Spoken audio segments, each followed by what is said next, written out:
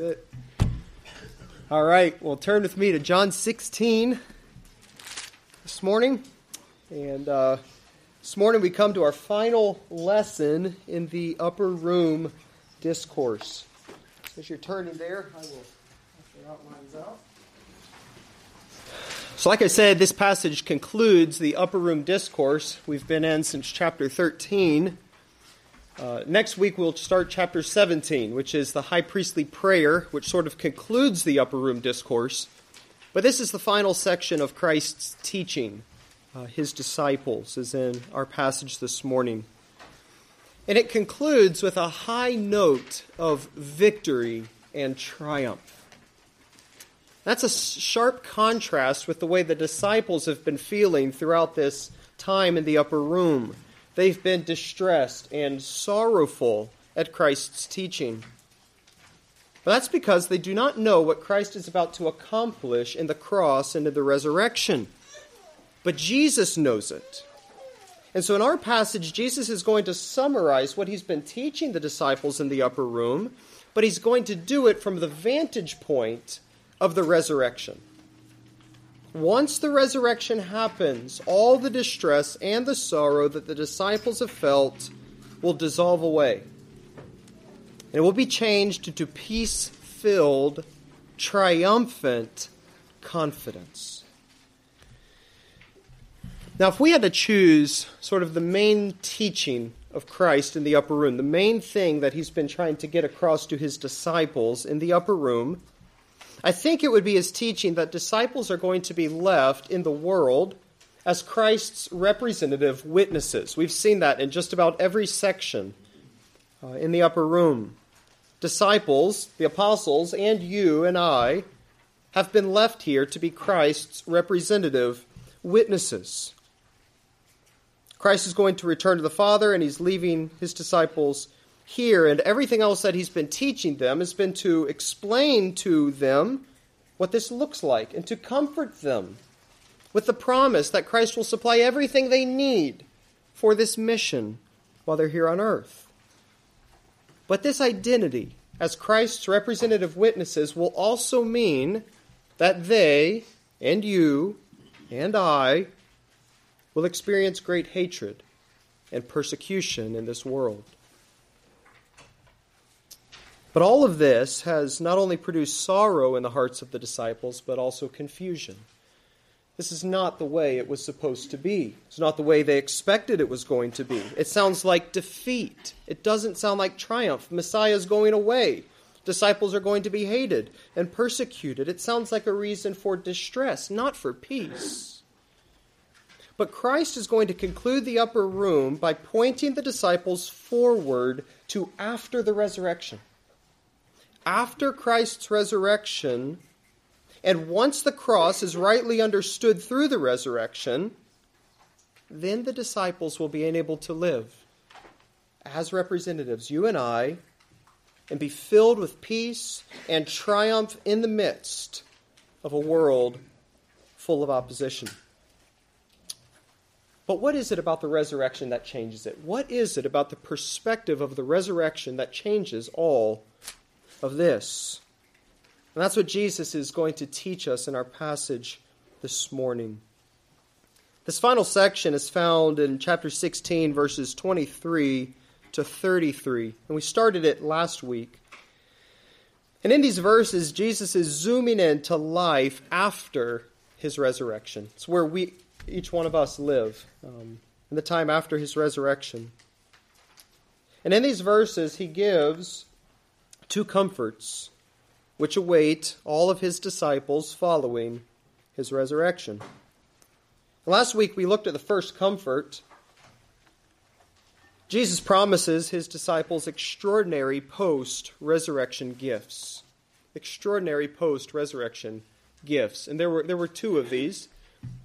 What were they? Well, number one, there was the gift of complete understanding. After the resurrection, disciples will clearly understand all of Christ's teaching. They will understand how everything comes together, why he had to die, and all of the events will make place. No longer confusion. The gift of complete understanding. And then following the resurrection, there's also the gift of direct access to the Father in prayer. We have been left and commissioned in Christ's name. You bear Christ's name. And so when we pray in Christ's name. We said last week, that's not a magical formula you just tack on your prayers to make the prayers all of a sudden work. It means that our prayers, we come to the Father as we are Christ's representatives left on earth. Our prayers, we come to the Father on the authority of Christ, for the purposes and the mission of Christ, and for the glory of Christ. And we're given the promise that all of those requests offered in that way will be answered. In other words, we have the Father standing behind us as we go behind enemy lines, backing us up, supporting us, supplying us with everything we need for this mission that we have been sent on to represent Christ in this world. So that was last week. But now we come to verses 29 to 33, in which Jesus gives us the second comfort, which awaits his disciples following his resurrection, which will enable his disciples to live out this commission with great peace and confidence. In verses 29 to 33, Jesus promises his disciples world-conquering, post-resurrection peace. So let's look at these verses 29 to 33. His disciples said, now you are speaking plainly and not using figurative speech. Now we know that you know all things and do not need anyone to question you. This is why we believe that you came from God. Jesus answered them, do you now believe? Behold, the hour is coming. Indeed, it has come, when you will be scattered, each to his own home, and will leave me alone. Yet I am not alone, for the Father is with me. I have said these things to you, that in me you may have peace. In the world you will have tribulation, but take heart. I have overcome the world. And that's how Christ ends the upper room. So let's look at this passage a bit closer. It begins with the disciples' faulty presumption that the hour of full understanding has dawned, in verses 29 to 30.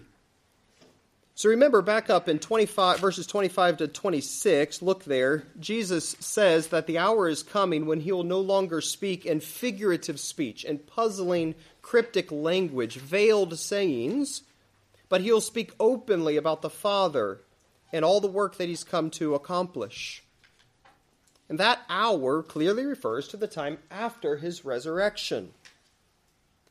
But since the disciples don't have a category for the cross and resurrection at this point, they don't understand what that hour refers to. They don't know what that means, when that's going to come, that hour of clear understanding. And so in these verses, the disciples assume that hour has already arrived. Look at verse 29 again.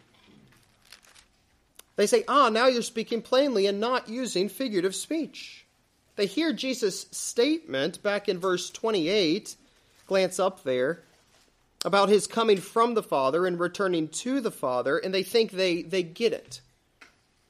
Right? They think, now we understand the totality of what he's talking about. That hour must have already arrived. They understand and believe verse 28, and they think that's all there is to know. But the problem is that they still don't understand what has to take place in between these two comings, in between his coming to earth and his departure from the earth. They understand these two things, but their faith is incomplete. They don't know the cross and the resurrection that must take place in between them. Yet nevertheless, their faith is real. They're not false disciples. It's true faith. It's real faith. It's just insufficient faith. Look at their confession in verse 30. So they're mistaken in verse 29. They think that hour has arrived because they understand verse 28. But now in verse 30, they make a confession. They say, now we know that you know all things and do not need anyone to question you. This is why we believe that you came from God. So they believe that he's come from God, and they affirm that he knows all things. That is to say, Christ possesses complete mastery of all the things about God and God's ways and God's plans, and They understand that about Christ. They believe that, and they're right. So the disciples are right and their faith is real, but there is still much that still needs to be known and believed. They still lack complete understanding and faith in Christ as the crucified and risen Messiah and all that he would accomplish. But that hour of full understanding has not come yet, but it will come. But until it comes, their faith is incomplete. And this lack of complete understanding will be the reason why disciples will be unable to endure the hour that's coming. It's why their faith must grow to a full-orbed faith in Christ as the crucified and risen Messiah, or else they will not be able to withstand their coming hour. Chapter 15, verse 18 and following, the persecutions that will begin coming once Christ leaves. They need to have this full-orbed faith, but they don't have it yet. And this is why Jesus says what he says next in verses 31 to 33. Jesus' final encouragement for his disciples. He first corrects the disciples' misunderstanding. Look at verse 31. He answered them, "Do you now believe? Behold, the hour is coming, indeed it has come, when you will be scattered, each to his own home, and will leave me alone. Yet I am not alone, for the Father is with me." He asks, "Do you now believe?" Implied answer, no, they don't fully believe as they ought. He's pointing out to them that their faith is still greatly lacking. And to prove this point, he points to how the disciples are going to respond to Christ's hour. Jesus says the hour comes and has come. In other words, the hour of his cross is so imminent, so upon them, that he can say it's already come. In this hour, Christ is going to be arrested. He's going to be crucified. And because their faith does not yet include a crucified and a risen Messiah in the place of the cross, look at how they respond to his hour. Look what Jesus says. "You will be scattered. You will leave me alone. You'll abandon me." That's just what he said to Peter back in chapter 13, verse 38. Jesus answered, "Will you lay down your life for me?" Peter saying, "Lord, I'll lay my life down for you, so you don't have to die. I'll lay my life down." Jesus says, "Truly, truly, I say to you, the rooster will not crow till you have denied me 3 times. Peter would not lay down his life for Christ. He would deny Christ as a result of this hour. That's what all the disciples are going to do. In the hour of Christ's arrest and his cross, the hostility of the world is going to press down on the disciples so heavily that they will not be able to endure it, but they will be scattered and abandon Christ. In other words, the disciples will be exposed that their faith is lacking in how they respond to Christ's hour. To them, it will look like defeat. It will look like the end of all their messianic hopes and expectations. It will look like the success of the world. And when viewed that way, it will mean the defeat of the disciples as well. And as a result, they'll scatter. Their leader's crucified. He's defeated, and so they scatter from him in fear. Or to say it another way, because they do not understand why Christ must die and rise again, therefore their present faith will not be able to withstand the coming test. Only faith in Christ as the risen and crucified Messiah through the cross can enable disciples to endure and withstand the pressures of the world. So Christ has to do this work alone. He must endure the cross and the hatred of the world alone. He must first accomplish the disciples' redemption, your redemption. He must first die and rise, and through that provide the foundation of your hope.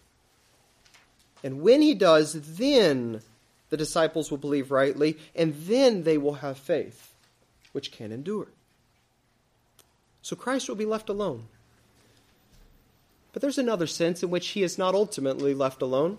Look at what Jesus says at the end of verse 32.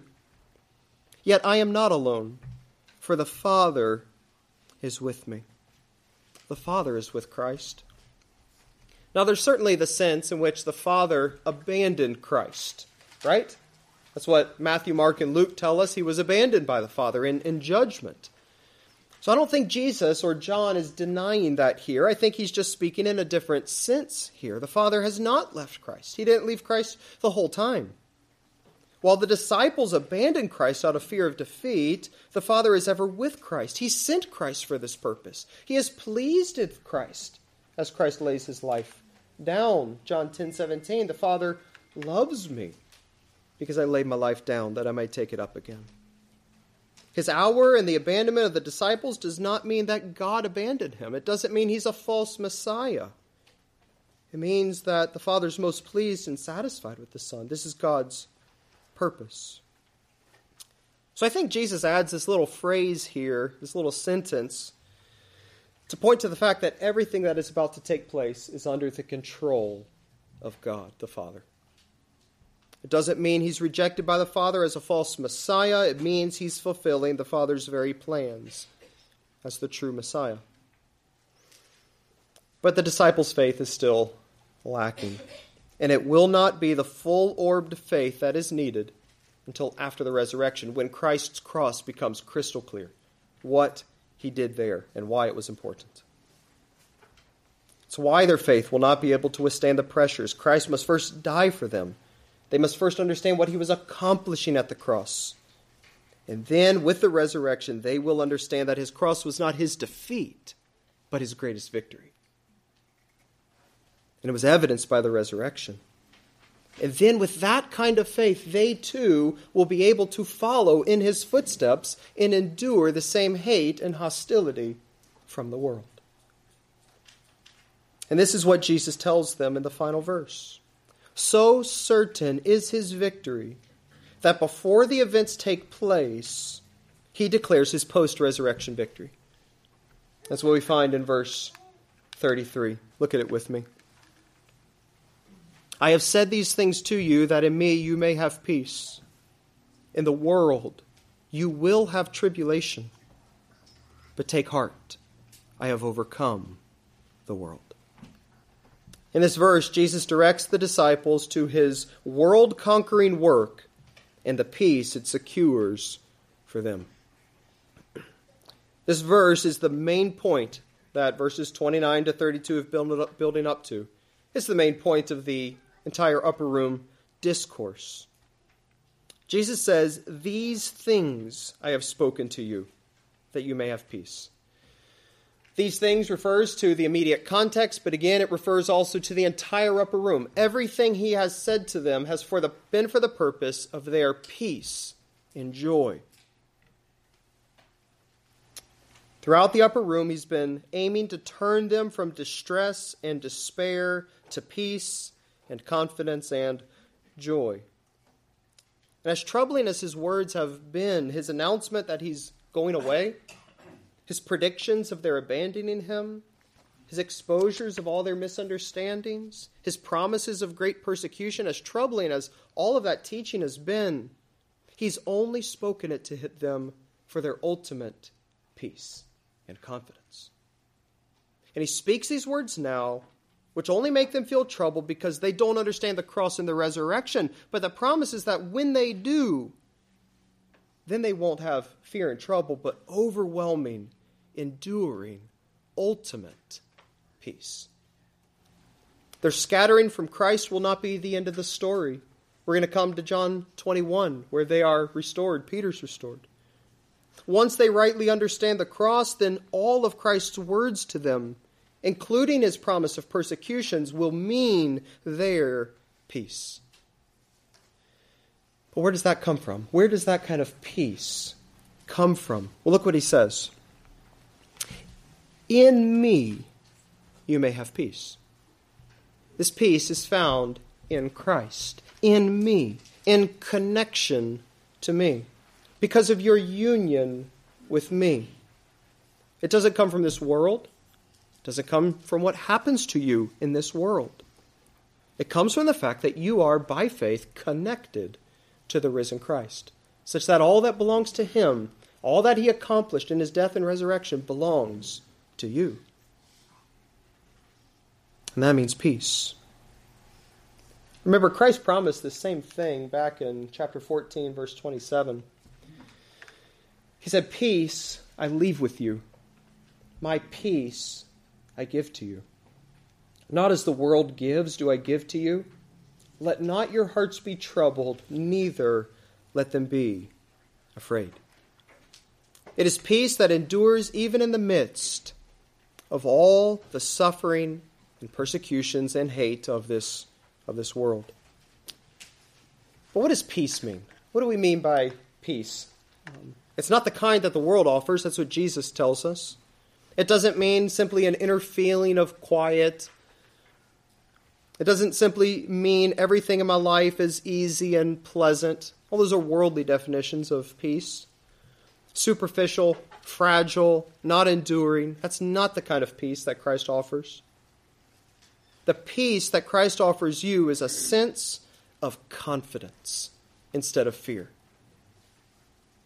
It is the experience of total well-being, the enjoyment of a restored relationship with God. That's the kind of peace, end-time peace, the kind that you will experience in the new creation has already begun spiritually.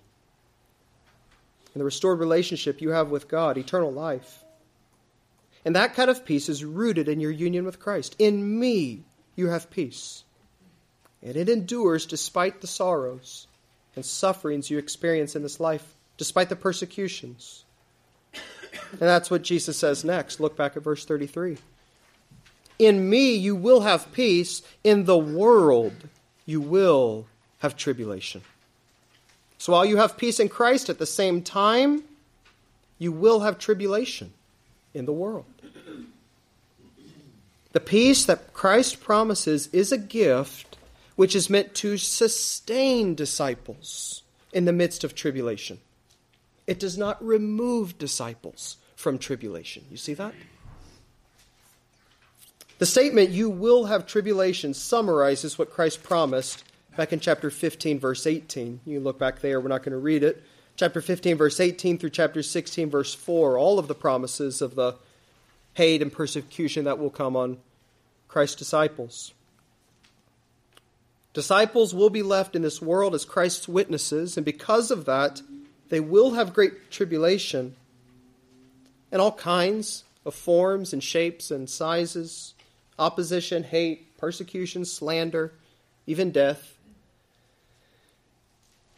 But disciples are promised nothing else in this life except tribulations with peace. But where does that peace come from? How do we cultivate that kind of peace in our lives? How does this peace enable a disciple to faithfully endure tribulation in this world as a witness of Christ? Well, the answer is found in the last line of this verse. Look at what Jesus says. In the world you will have tribulation, but take heart. I have overcome the world. Take heart. Have courage.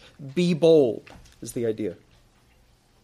So this is parallel with the promise of peace. I have spoken these things to you that you may have peace. Take heart. I give you peace. Be bold. What is peace except a confident assurance and boldness in Christ and all that we have because of Christ and all that He accomplished? So why should they have peace?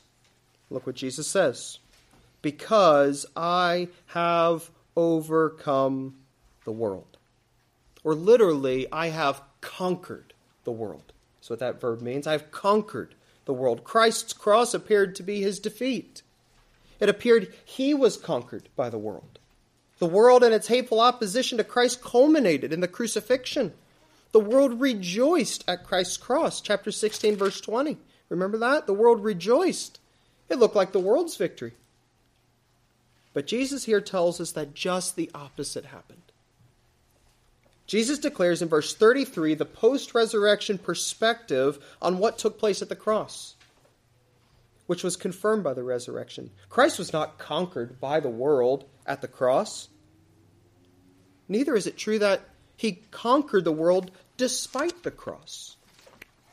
But Jesus conquered the world primarily through the cross. He conquered the world by being conquered by the world at the cross. What does that mean? That he conquered the world. And how does that work? How does Christ conquer the world through the cross?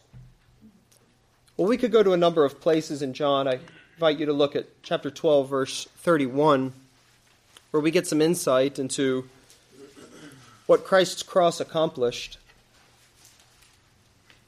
He tells us two things would happen at the cross. He says, now is the judgment of this world. Now will the ruler of this world be cast out. So what took place at the cross, according to this verse? Jesus says two things. Number one, the world was judged. The world was exposed in the depths of its evil and hatred and depravity as it rejoiced in and crucified the Son of God. Far from Christ being judged by the world, what was actually happening was the tables were being turned and the sentence of God's judgment was being passed on the world. And the truth is that everyone today who remains in the same condition of unbelief is identified with this condemned and exposed world. Christ has ushered in the judgment. That's how he conquered the world, by bringing about decisive judgment on the world in the cross. But that's not the only thing. He also cast out the ruler of this world. Well, who's that? Satan. The world is under the influence and dominion of Satan, who's carrying out his purposes in the world. But at the cross, Satan was decisively dethroned. He was dethroned at the cross because he has lost any ability. And the world, being led by Satan, has lost any ability to hinder God's plans anymore and to eternally harm or destroy any of God's people. Satan, the accuser, has been thrown down. He no longer has ability to bring any charge against God's elect. And the world, the worst it can do to you is kill you and usher you in to eternal life. Listen to how D.A. Carson put it. Jesus has conquered the world in the same way that he has defeated the prince of this world. Jesus' point is that by his death he has made the world's opposition pointless and beggarly. The decisive battle has been waged and won. The world continues its wretched attacks, but those who are in Christ share the victory he has won. They cannot be harmed by the world's evil, and they know who triumphs in the end. From this they take heart and begin to share his peace. You see, it's only when we understand that at the cross, Christ has dealt with our greatest need. He's atoned for every one of our sins. He's removed the impending judgment against us. And it's when we understand that at the cross, Christ has defeated our greatest enemy, Satan, the accuser, your accuser. And when we understand that the world, as victorious as it still appears today, when we understand it's been decisively condemned, when we understand those things, then we may have boldness to follow Christ into this world to face the same hostility that he faced, since there remains nothing which the world can ultimately do to us. With sins atoned for, and our way to the Father secured, and eternal life already begun, and judgment already behind us, we are enabled to have boldness in the face of any of the world's hate. And that's what Jesus promises. That's how he conquers the world and how it gives disciples peace in this life. But what does that mean for us? Practically, what does that mean for us? It means that we who know and believe in Christ fully and rightly, who understand and depend on all that Christ accomplished for us, we have been given this kind of peace. It is yours as a gift. This is the confidence which we are to carry as we engage the world with the good news. That kind of confidence, that kind of peace. It should motivate us to be about the commission Christ has given us, being his representative witnesses, testifying to the truth of Christ, his kingship, his salvation, the impending judgment coming on the world, the eternal life that is only through him, testifying to the world of its sin and evil, which it must repent from. It motivates us. It gives us boldness to do that. And I so often fail to do that because I fear the world. Fear. None of us face the threat of martyrdom like those in John's audience were probably facing. That's not the only way to experience opposition. These promises are not just for those threatened with death, but for all disciples who are tempted by the world's opposition to cease bearing witness to Christ. That opposition tempts us to fear, to keep our mouths silent, to not bear witness. And that's because we've forgotten Christ's triumph and the peace that brings. It's a call for us to go forward in the confidence of what Christ has accomplished for us, and because of that, nothing can ultimately harm us. So we engage this world as it is an already defeated foe. And we engage this world as a world that we still have to battle. And we battle it by following in Christ's footsteps. Those who conquer are those who persevere in faith, who repent from their sins, who refuse to save their lives by allegiance to this world, but who rather are persecuted by this world because of their allegiance and witness to Christ. That's how you conquer. That's what the book of Revelation tells us over and over again. We conquer the world by persevering as Christ's disciples, by enduring in our allegiance to Christ and his word and his witness. It's how we conquer the world. And we do that fundamentally because we have confidence in Christ that he first conquered the world for us, and the world can do nothing to us. And then we walk in Christ's footsteps. We conquer the world as we are conquered by the world. The paradigm of Christ's cross is the paradigm how we live our lives. Listen to Revelation 12:11. They, disciples, saints, believers in Jesus, have conquered him, the dragon, Satan, the beast, the world, by the blood of the Lamb, and by the word of their testimony. For they love not their lives even unto death. How do they conquer? By being conquered, by being slain, killed by the world ultimately. But they conquered by the blood of the Lamb, because Christ first conquered, accomplished their redemption perfectly, fully, and then by persevering in their confession of Christ, their witness to Christ, even unto the end.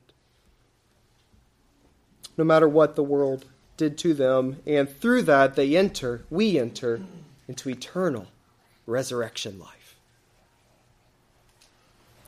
So we conquer the world knowing it's already been conquered by Christ.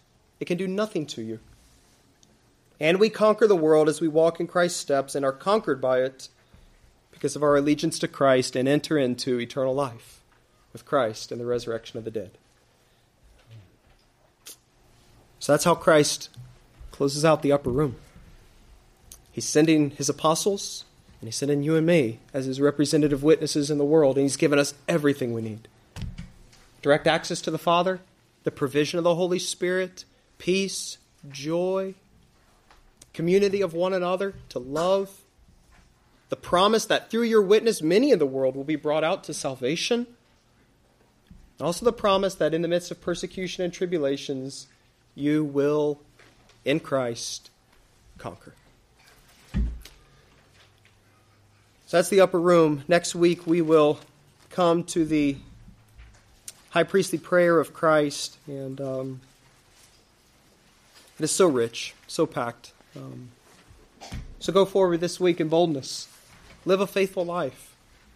Be repenting from sin, trusting Christ, not loving the world, bearing witness to Him as you have opportunity in all kinds of ways, with great boldness and confidence in Christ. So we have a few minutes before we wrap up. Any questions or comments from this morning's lesson or from anything we have talked about in the upper room? Mark. Yeah. You mentioned peace, what peace is. And the verse John 14:27. 50 years ago, that was the very first verse I ever memorized as a brand new believer in Christ. And I was still too immature thinking about peace as being that tranquil feeling. And it wasn't until as I began to grow and I realized, and this is another verse that is big, is Romans 5:1. Therefore, having been justified by faith, we have peace with God through our Lord Jesus Christ. And that peace, that the tranquil feeling, when any other definitions, is rooted in that we're not at war with God anymore, that we're at peace with God. And it just began to make so much sense to me. Amen. Praise the Lord. It all comes down to our union with Christ, right? It does. We're in Christ. Justification, peace with God, and then everything else flows from that. So, amen. Michael, I was just thinking after the sermon this morning about Pastor Farrell, it's just cool to see how the means by which Christ and Paul both have encouraged believers is through that certain fixed peace we have with God. You'll see that everyone who did go to 8 a.m. will see that. Through Christ's obedience, that one act of obedience, we are all made righteous, which just gives us a grounds to, like you said, just walk by faith and do it confidently in freedom. So it's just super encouraging. Amen. We're getting it from John and getting it from Romans 5. Amen. Praise the Lord. It's really good.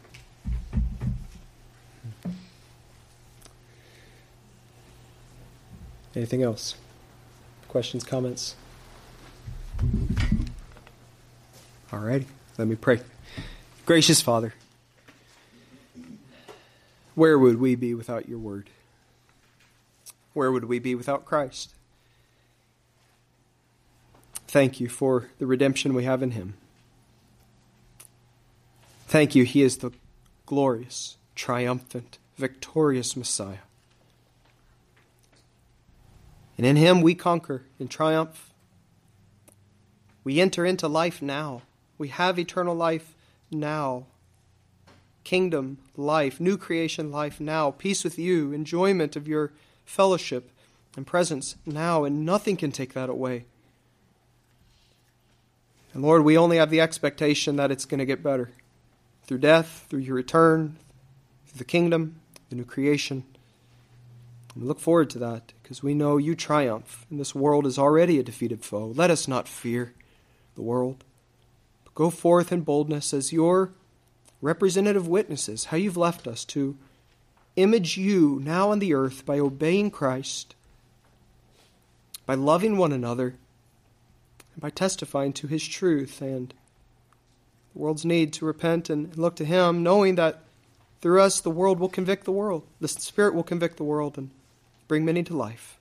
Help us be faithful. Thank you for your mercy. We confess our failure, my failure, so often to fear man, fear the world. Give us boldness. Use us in the days to come.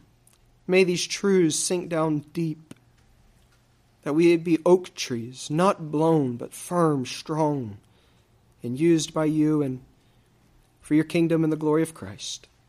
And it's in his name we pray. Amen.